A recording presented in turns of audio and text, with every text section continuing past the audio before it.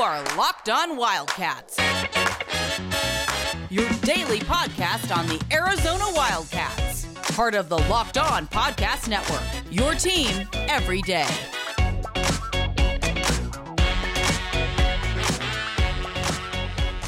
Happy Tuesday, everyone, and thanks for keeping it Locked On Wildcats. I'm your host, Mike Luke, and fortunate enough to be joined by somebody who, well, let's be honest, there's nobody more connected to Arizona basketball over the last 30 years than Steve Rivera. Currently a radio host, he also goes and still writes for All Sports Tucson. Steve, how you doing, my man? Thanks for coming on, buddy. I'm doing well, Mike. Thanks for having me. Looking forward to this. Absolutely. All right, well, one of the real reasons I wanted to have you on was that you covered the heyday of Arizona basketball. You covered what it was like under Lute Olson, and you obviously covered Sean Miller as well. Tell me a little bit about what it was like covering Sean Miller, what your impressions were, and how it is different than when it was covering Lute Olson. Yeah, so when Sean came in, late 2009, I think it was, there was a lot of promise. You had heard good things from him, from Xavier. Obviously, he was a very consistent success guy. At Xavier coming in, a lot to like. You didn't know much about him personally, but I don't think that mattered at the time because he was so successful on the court. So we're looking at maybe the continuation of what was under Lute. And that kind of happened early in the first couple of years. They went to the Sweet 16, Elite 8.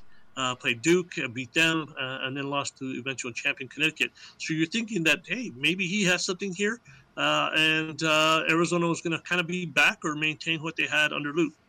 Well, that kind of happened and didn't happen. They lose to Bucknell, I think it was, in the first round of the NIT, and then they caught fire again, getting to the Sweet 16, and then, of course, I think his two best teams in 14-15, I think it was, when he took them to the Elite 8 and losing to Wisconsin. So you're thinking in those first 5 years, they said, hey, Arizona struck gold, has a good coach, is coaching his guys up. They're playing hard for him, and here we go.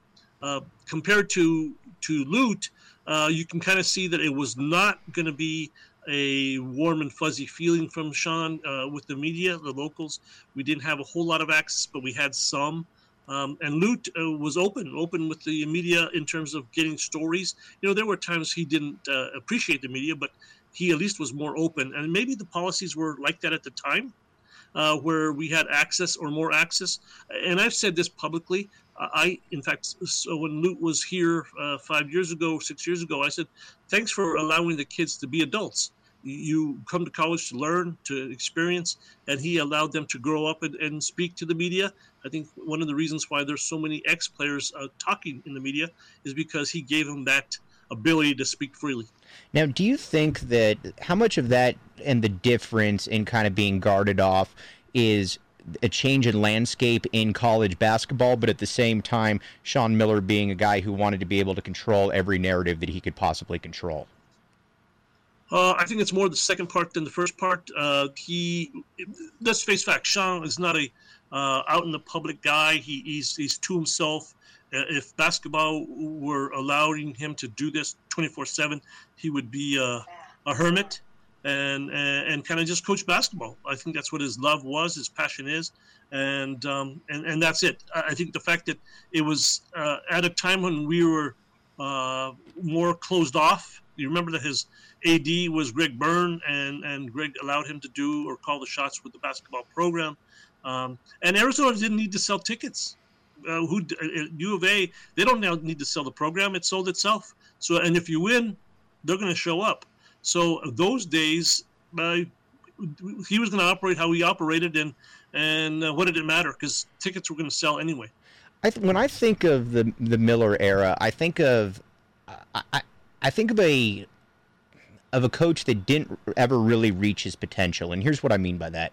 When you threw some of the players and the rosters out that he had, you know, where you got a T.J. McConnell, a Nick Johnson, a Rondae Hollis-Jefferson, Brandon Ashley, Aaron Gordon, just going on and on down the list, it always seemed like you have these great athletes, and there was just always a reticence to be able to let them go, to be able to mix things up a little bit. And I'll use the Wisconsin games, for example. Now, granted, you can make the case that, in Arizona history, outside of maybe Devin Davis, Miami of Ohio, I'm sure you were at that game. Yes. There hasn't been a performance where you were just more wowed by somebody like Sam Decker. But my issue with all of that, though, Steve, was that, okay, you've got guys that are raining threes left and right.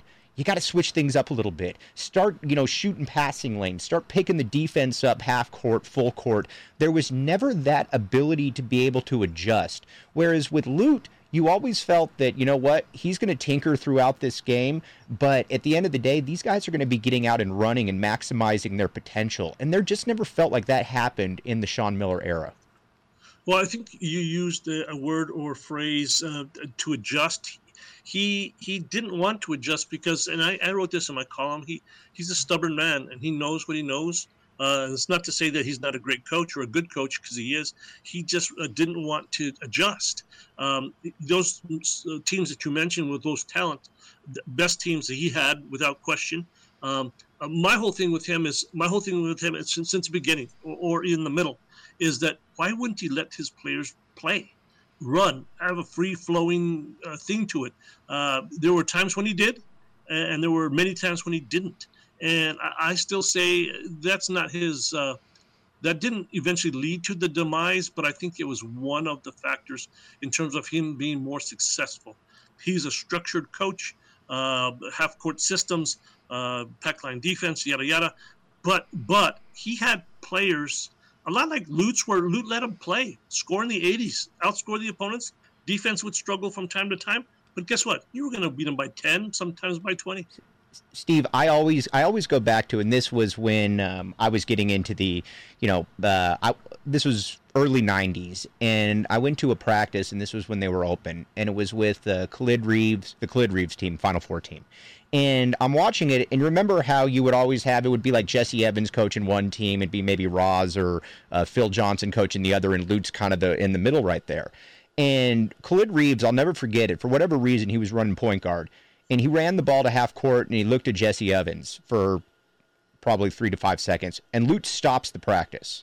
Keep in mind, I'm 8 or 9 at the time. I'm like, whoa, what's he doing? Khalid's averaging 25 a game. And he goes over to Khalid Reeves in the middle of practice, and he says, if you have to look over right now at the assistant coach to know what play to run, then I haven't done my job.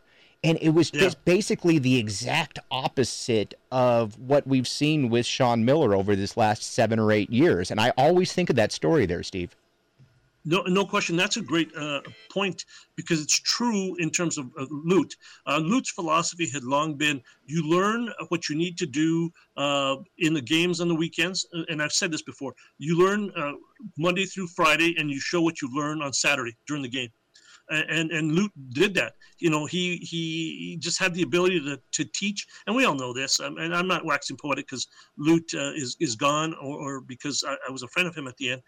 He was brilliant at that, and the guys would say that you worked your butt off from Monday through Friday, and then you showed what you learned, and that's what he did. He allowed his guys to play.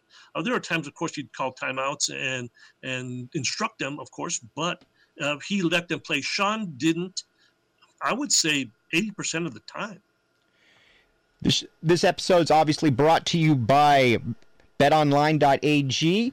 On the other side, we're going to talk with Steve about what he would look for in the next coach and kind of throw around some possibilities. Thanks for keeping it locked on, Wildcats. Thanks for keeping it locked on, Wildcats. I'm your host, Mike Luke. If you're not consuming a Built Bar, you should be consuming a Built Bar, because honestly, I've been trying to get some gains at the gym, and I can tell you that Built Bar has been a big part of that. I'm going to get Steve Rivera on after this to consume a Built Bar, and I guarantee you that Steve will be hopping on that train as well. If you haven't consumed one yet, you should. They come in lots of different flavors and sizes. Quite good, and like I said, at the end of a workout, there's nothing better than looking for a Built Bar. Okay, Steve, when you look around the landscape of college basketball, when you take the pulse of this community, what would athletic director Steve Rivera be looking for in his next potential coach at the University of Arizona? What are some of the checklists that you would want that coach to be able to mark off? Wow. I don't think you need to, change the whole culture of the program. I think the Block A still sells itself. You need to do some work. You also have to find a coach who's going to be patient. We don't know what the NCAA sanctions are going to bring, so he's going to have to deal with a year or 2 or 3 of trying to rebuild what it used to be. And what it used to be, I mean, in the not last 5 years, but the previous to the 5 years, because I think there's a difference between Sean's first 6 and his last 6. What would I learn? Oh, man, I think the coach has to be affable, available, and not 24/7, but more available. Sean was not. In fact, he was more of a recluse than he was available, but that was who he was. More available. I think the program itself has to be more available. And I don't want to say this because, well, I'll say this. Jedd Fisch has been perfect in terms of allowing kids to talk. He's been available as much as possible. So he's going to have to do that. And yes, we're in a honeymoon period with Jedd Fisch, but hey, why not with the basketball coach? It is the flagship of the U of A athletic department. So I think that's very important. But as a coach, I think he has to be obviously knowledgeable. Arizona is still one of the best programs in the country. At least it's perceived to be. It's not one of the best in terms of production, but it can find that right guy. Who would I find, or what type of guy? Again, affable, available, willing to listen to the assistants, get input from the assistants. You can't go too far from what you already had, but you can go a little opposite of what you had in Sean. Yeah, and when I think of Arizona basketball, and the one thing that I always think about Lute Olson was that, you know what, I got better players than you. We're going to run faster than you. And with the few exceptions, in conference play, I think you could make the case that some of those Jim Herrick teams were a little bit maybe more talented. But Lute was going to go into a game, and you know what? We're going to play up tempo, and you know what? We're going to look to run you out of the gym. How many games would you see where, it's tied up 38-38 at the half, and then Arizona comes out in that first 4 minutes in the second half and goes on a 22-4 run, something like that? You never really saw that. So I'd like to see a coach that, like you said, is affable, that gets that part of it, but also wants to run Arizona basketball, because when I think of vintage, true Arizona basketball, I think of a coach that wants to get up and down the court and make plays and exert their dominance on the other team, not kind of wait for that team to hang around and then hope you can beat them by 5 or 6 points. Well, you're describing Sean's system to a T. No question. And I think, let me say this, we're going to compare things to Lute as it was when you were younger and I was younger, and the heyday and the fun and gun and all that, run and stun, as I like to call it. He did exactly that. They'd be close, early second half, they'd go on a patented 17-5 run, and the game was over. And you're right, they didn't always have the most talent. They just didn't. They were out coaching the other guys. They had a chemistry to themselves. They enjoyed playing with each other, and it was a style they enjoyed playing under those conditions. 2001, 97, 98. You can go through a number of 2003, 2005. I think it was when they made that run with in the Sweet 16, Elite 8. They enjoyed playing, and Lute allowed them to play. Kids today want to do that. Now, Steve, when everybody talks about the alum position and everybody wants an alum, and I think I'm not opposed to that, but I think the issue is when you look around the landscape of professional and college sports with Arizona actors in there, obviously Steve Kerr would be a home run hire, but, I heard the saying a while back that no coach leaves the NBA for the college game unless they are basically forced to leave the NBA. So a guy like Steve Kerr, I don't really believe is an option.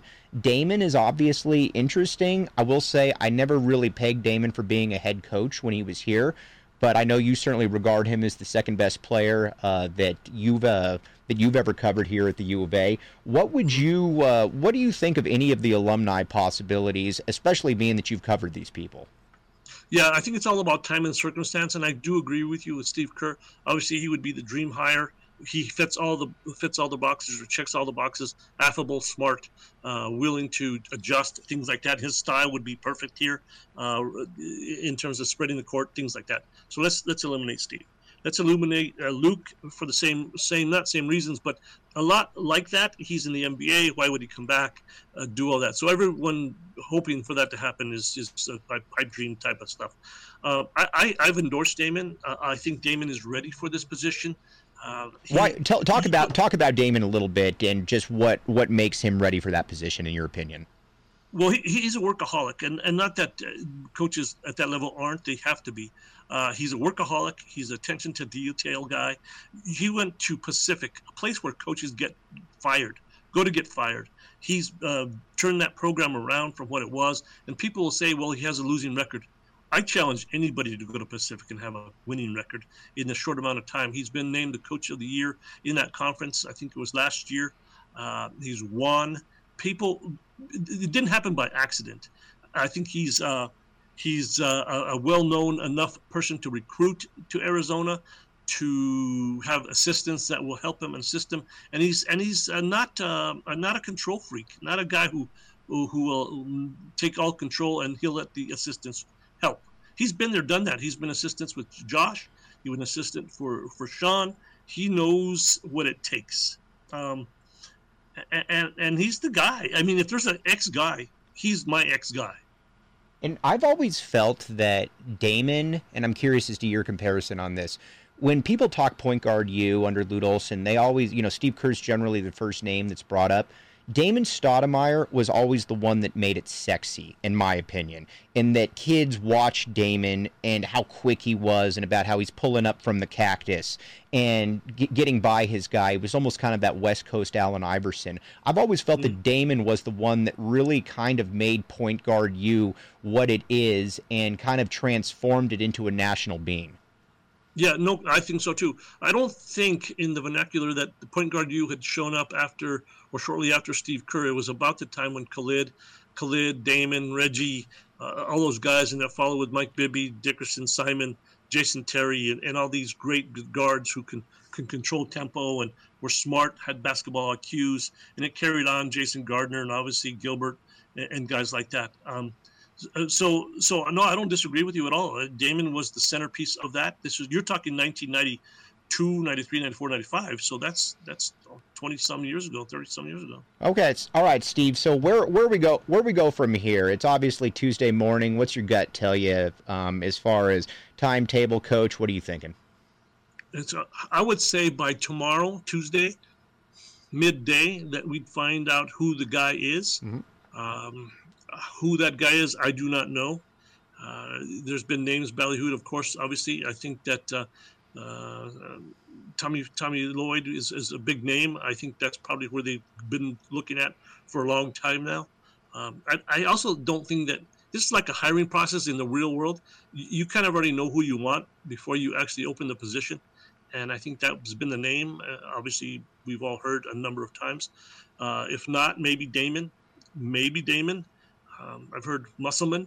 I think that would be a fabulous hire. But I thought that maybe that ship may have come and gone 4 years ago when all this stuff broke, because his style fits exactly what Arizona used to do under Lute. Yeah, if there's anybody that's driving the must bus, that's certainly me. I think that he would be an absolute home run hire. But we'll keep you updated here. And Steve, I can't thank you enough for coming on. And I didn't think there would be anybody better to be able to talk about U of A past and present than a guy that's been there. Steve, appreciate you coming on. Love to have you back on in the future. Thank you, Mike. Had a good time. Okay. You've been listening to Locked On Wildcats.